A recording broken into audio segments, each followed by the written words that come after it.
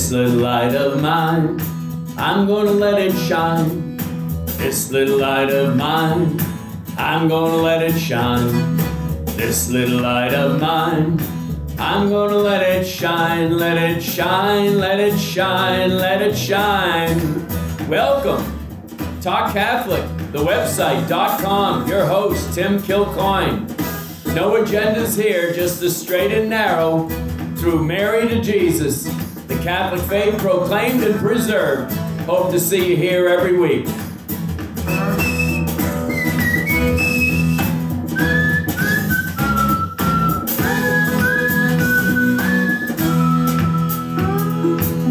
TalkCatholic.com with Tim Kilcoyne at Thanksgiving time, and I was kind of browsing the internet a little bit, and for some reason the name Paul Harvey came to my mind, the late great commentator at Thanksgiving. And I was not disappointed to find a beautiful Thanksgiving story that Paul Harvey once told, all about an old man who would weekly visit a pier on the east coast of Florida. Every Friday night until his death in 1973, he would return with a large bucket of shrimp. The seagulls would flock to him and he would feed them from his bucket. However, as you might have guessed, there is a backstory. In October 1942, Captain Eddie Rickenbacker was on a flight mission over the South Pacific during World War II. Somewhere over the middle of the ocean, he and his men became lost and beyond the reach of radio. The crew of 8 had to ditch their plane in the Central Pacific Ocean. Over the course of 24 days, they drifted thousands of miles in the scorching sun, torrential rain, and rough seas. They spent many sleepless nights as sharks circled and even rammed their raft. Most significantly, they faced the prospect of starvation as the bulk of their rations were destroyed by salt water. Things were dire, and they prayed for divine intervention. In Captain Eddie's own words, Cherry, the pilot, read the service that afternoon, and we finished with a prayer for deliverance and a hymn of praise. There was some talk, but it tapered off in the oppressive heat. With my hat pulled down over my eyes to keep out some of the glare, I dozed off. Something landed on my head. I knew that it was a seagull. I don't know how I knew, I just knew, and everyone else knew too. Captain Eddie caught the gull. They ate what they could and then used the intestines for bait to catch fish. This gift buoyed their hopes and infused them with a will to live. In fact, the men credited their survival to this one lone seagull, uncharacteristically hundreds of miles from land, who seemed to offer itself as a sacrifice. Of course, Captain Eddie never forgot. Every Friday evening, so the story goes, about sunset along the east coast of Florida, you could see an old man walking, white-haired, slightly bent. His bucket was filled with shrimp to feed the gulls. This was his way of remembering and giving thanks. Let us pray. We have set this day aside, O God, to also remember and give thanks. We too have been blessed by your bountiful provision, by your goodness and grace. Out of gratitude, we return our hearts and our lives to you. Use us in the days and weeks ahead to bless others, and by so doing, to bless you. Great is thy faithfulness, O God our Father. Great is thy faithfulness through Jesus Christ. Amen. And I say again with joy, down with woke, because God spoke. Thank God for Christopher Columbus discovering America, one great land that we will not erase the memories of. Stories like this from Paul Harvey dot our landscape of history, and we deserve to hear those stories. And I was watching a movie on St. John Paul II called Carol, the Man Who Became Pope. There's also a sequel, The Pope, the Man. What a spectacular but gruesome, frightening account of the early part of his life in Poland, witnessing the atrocities of Auschwitz, etc. And then I thought to myself of what recently has been going on in the Middle East. Nothing has changed, ladies and gentlemen. Evil remains most ugly, and may we not wait for utter disaster to come to us before we begin to express the kind of gratitude that is only appropriate at this time of the year. God be praised. Okay, let us start now with our saint of the month, Pope St. Leo the Great. St. Leo the Great, also known as Pope St. Leo I, was born into a Roman aristocratic family. His response to the call of the Lord transformed him into one of the greatest popes of Christian history. In fact, he was the first pope to be given the title, the Great. Details pertaining to Leo's place of birth are not known, but it is believed his ancestors come from Tuscany. St. Leo the Great became a very well-known deacon of the church by 431, serving the church under the pontificate of Pope Celestine I. Leo is widely respected for his love of the Lord, intelligence, and persuasive nature. He was also gifted in bringing reconciliation between disputing groups of Christians. That is why he was often sent out to settle disputes, both secular and theological. Following the pontificate of Pope Celestine, the next pope was Pope Sixtus III. Pope Sixtus passed away while Leo was visiting Gaul at the request of Emperor Valentinian III. His task was to bring peace between one of Gaul's chief military commanders and the chief magistrate. Leo was then unanimously elected as the next pope to succeed Pope Sixtus III in 440. His swift election reflected the respect he had garnered among the people from his service to the Lord and the affection the faithful had for this pastoral and wise servant of the Lord. Pope Leo was deeply dedicated to his service as pope. He saw himself as privileged to sit in the chair of Peter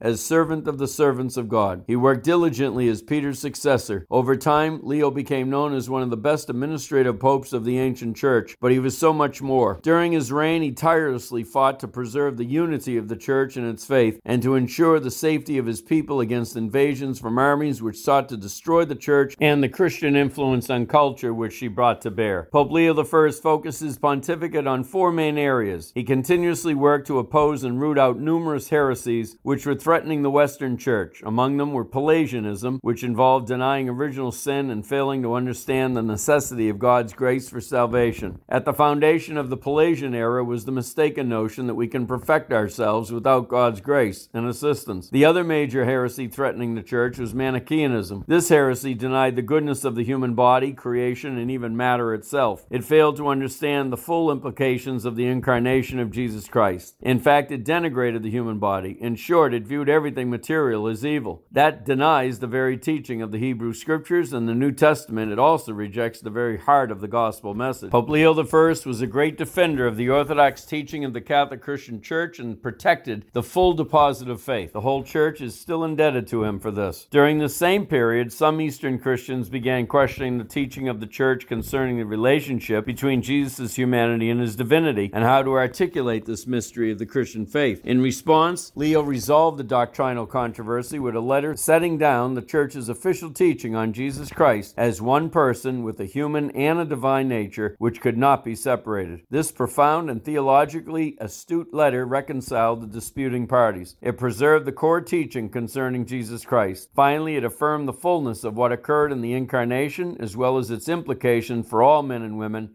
who are baptized into Jesus Christ. Along with his dynamic faith and outstanding theological wisdom, Pope Leo I was also most courageous. He led Rome's defense against Attila the Hun's barbarian invasion of Italy in 452 by taking on the role of peacemaker. Pope St. Leo focused heavily on the pastoral care of his people. He inspired and helped to foster charitable work in areas of Rome affected heavily by famine, refugees, and poverty. To him, being a Christian was not only about embracing the fullness of the gospel theologically, but living it out in the world with the hurt, suffering, and needs. In 1754, Pope Benedict XIV proclaimed Leo I a doctor of the Church. Pope Leo I faithfully and unequivocally held to the belief that everything he did and said as Pope represented Jesus Christ and St. Peter. His feast day is November 10th.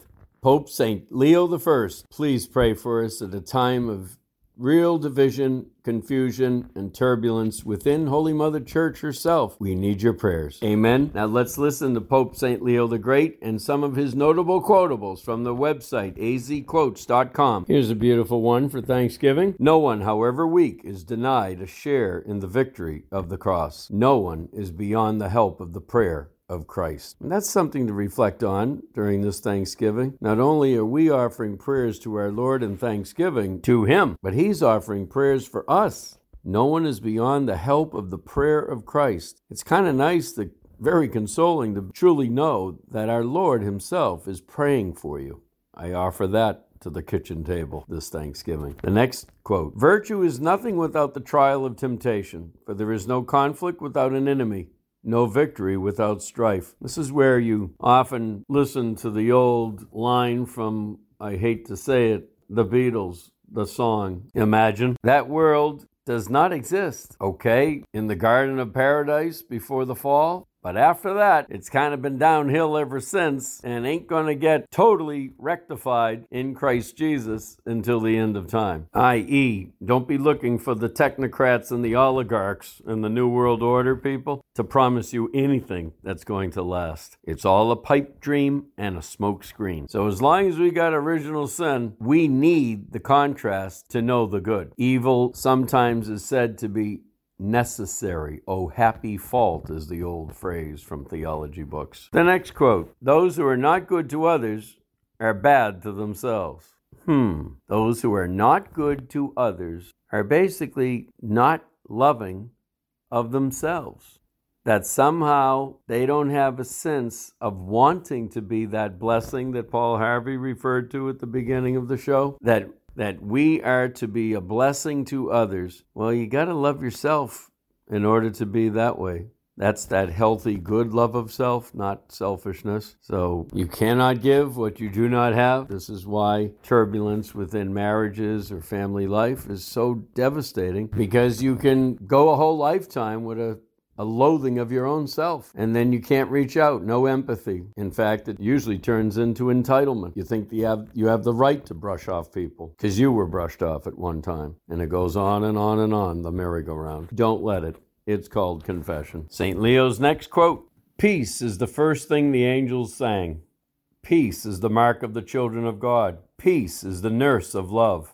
Peace is the mother of unity. Peace is the rest of the blessed souls. Peace is the dwelling place of eternity. For whatever reason, the quote is coming to my mind, to love and know that one is loved can recreate the whole world. And then the next quote I think of is to know that one is in the silent presence of the other. And you don't have to say a word. Think of a couple that is in love with each other, true love, not playing games with each other's heads. There's such a sense of peace. I'm reminded of a turbulent plane ride from San Jose to Chicago. It was up and down, frightening to most, but not this elderly couple by my side who just had serenity on their foreheads. They were completely at peace. And I knew right then and there, boy, do I've got work to do in this life. That is eternity. Peace and love. The next quote, let no one be ashamed of the cross by which Christ has redeemed the world. None of us must be afraid to suffer for the sake of justice or doubt the fulfillment of the promises, for it is through toil that we come to rest and through death that we come to life. This is the paradox of our faith, folly to the world and wisdom for believers. And just remember that when you are being insulted, ridiculed, excoriated, rejoice. The litany of humility prayer becomes your very best friend. Lord, help me not seek to be extolled, but to extol. Not to be praised, but to praise. Or as St. Francis would say, for it is in giving that we receive, it is in pardoning that we are pardoned, and it is in dying that we are born to eternal life. The next quote, the faith by which we live shall never vary in any age, for one is the faith which sanctifies the just of all ages. Oh, I love that one right there, because it's so completely contradictory to so many that are trying to change the church right now. Post-synod on synodality. The faith by which we live shall never vary in any age. The unchanging deposit of faith that goes from generation to generation till the end of time. This is the commission given to the Peter and the apostles, and they are under that responsibility whether they like it or not, and they don't have the right to make any major changes. They can articulate the truths of our faith in the modern jargon of the world to make it more understandable. That's all okay, but they cannot tinker. And I just recently heard from the words of the great Father Charles Murr that there's a new edition of the Jerome Biblical Commentary, which is a primary standard source on the bookshelf of every major Catholic seminary worldwide, I guarantee. And in this new edition, the actual words of Scripture have been tinkered with. Not going to happen, and woe to them that do such things. And I won't say who provided the foreword to the book, but you can take 3 guesses. The next quote, he that sees another in error and endeavors not to correct it testifies himself to be in error. Which I guess brings us to the title of our upcoming book review, Who Are You to judge. Well, indeed, we are our brother's keeper, and we have that responsibility in fraternal charity to correct, admonish, point out, indeed, teach our brother and sister who appears to be in error. And such is not judging anybody to heaven, hell, or purgatory. It's simply caring about that individual and their soul for eternity. And so you provide the tutelage, whatever it might be about, so that they don't make the mistakes in the future. That is called love. A true worshiper is one whose mind has not been defiled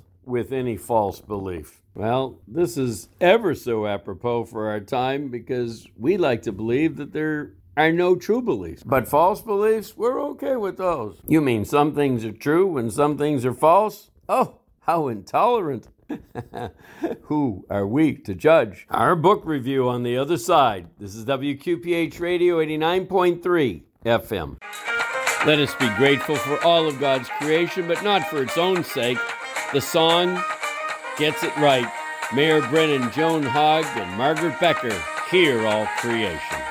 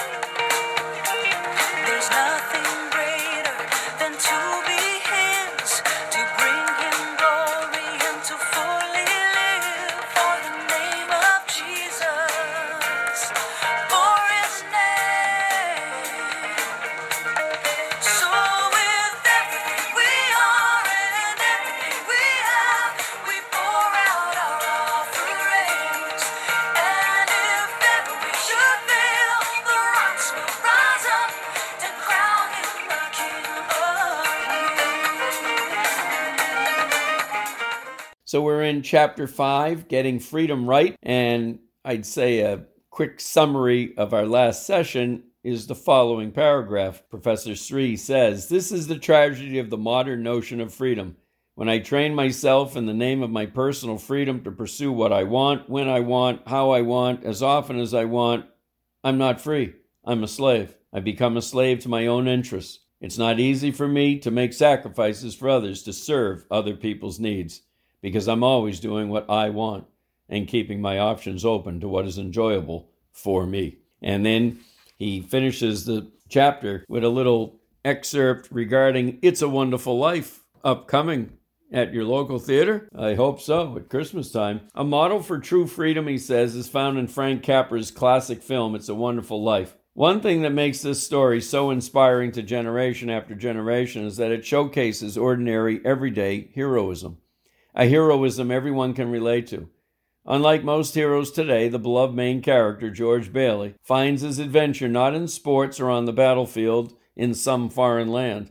Rather, George discovers his great adventure in the middle of his normal daily life with his family, friends, and community in the small town of Bedford Falls. George certainly had dreams full of travel, excitement, university studies, and seeing the world, but those plans gave way one by one to a deeper sense of responsibility to his family and community. As his life goes on, he starts to feel frustration and regret as he watches those he grew up with living their dreams while he remains in Bedford Falls. When tragedy strikes and he is in danger of going to prison because of someone else's mistake, he despairs and considers suicide, wondering if his life has meaning and whether all his sacrifices were worth it. Just at that moment, his guardian angel, Clarence, appears to help him to see the profound meaning of his life again. Clarence does this by showing him what Bedford Falls would be like if George had never been born. He takes George on a tour through the town, visiting all the people whom George had impacted throughout the years: his mother, wife, uncle, the local druggist, a girl he knew from childhood. But in this world without George Bailey, his mother ends up a cranky, suspicious old widow,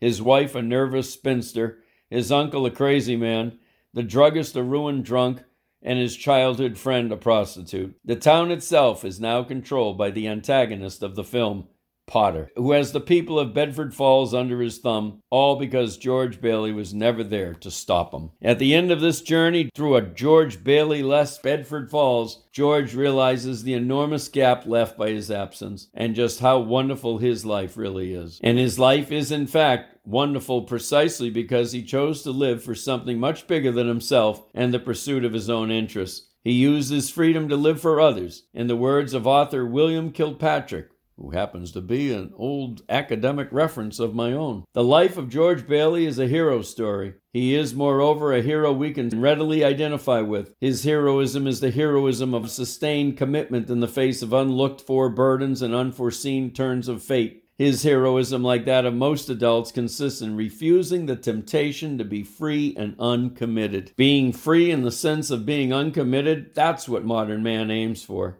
Always keeping options open, not wanting to be tied down.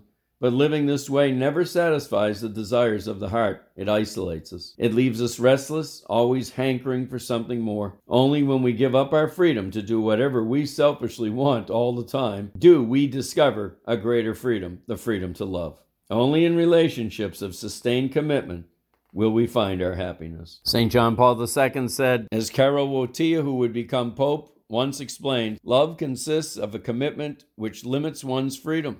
It is a giving of the self. To give oneself means just that, to limit one's freedom on behalf of another. Limitation of one's freedom might seem to be something negative and unpleasant, but love makes it a positive, joyful, and creative thing.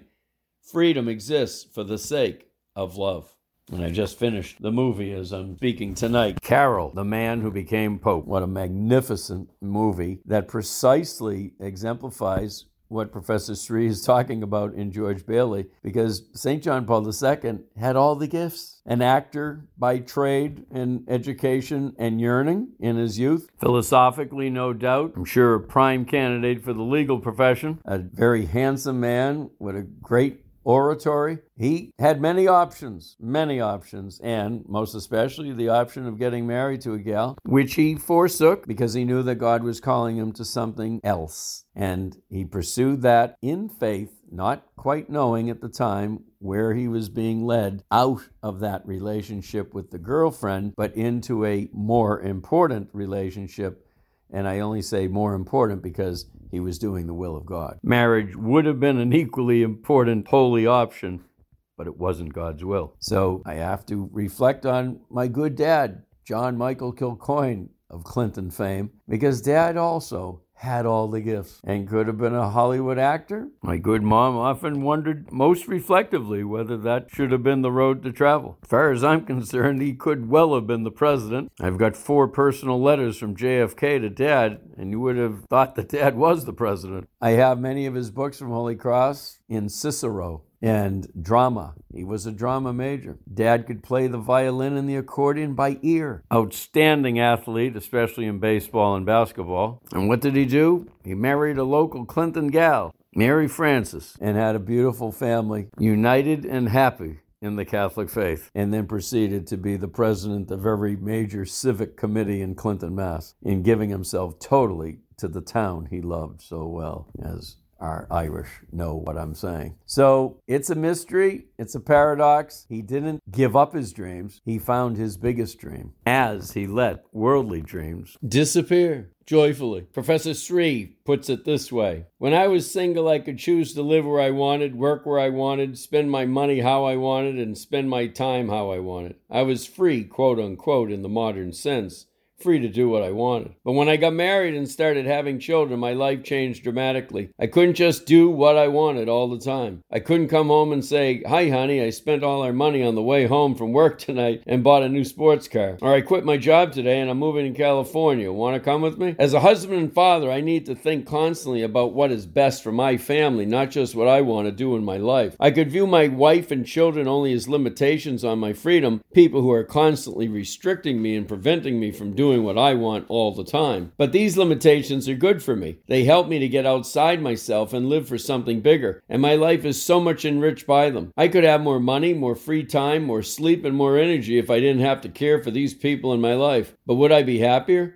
No way. I wouldn't trade anything in the world for Beth, Madeline, Paul, Teresa, Carl, Luke, Josephine, Chiara, and Eleanor. They have enriched my life in so many ways, expanding my heart and helping me to grow in love. And that's the great mystery of love. In other transactions in life, if I give something away, then I don't have it anymore. But love is different. When I give of myself to love another person, I don't lose anything. Rather, I gain something more. My life is profoundly enriched. I find greater joy and happiness in life because I'm living the way God has made me for self-giving love. And this, ladies and gentlemen, is what Thanksgiving is all about. Blessings from WQPH Radio 89.3 FM.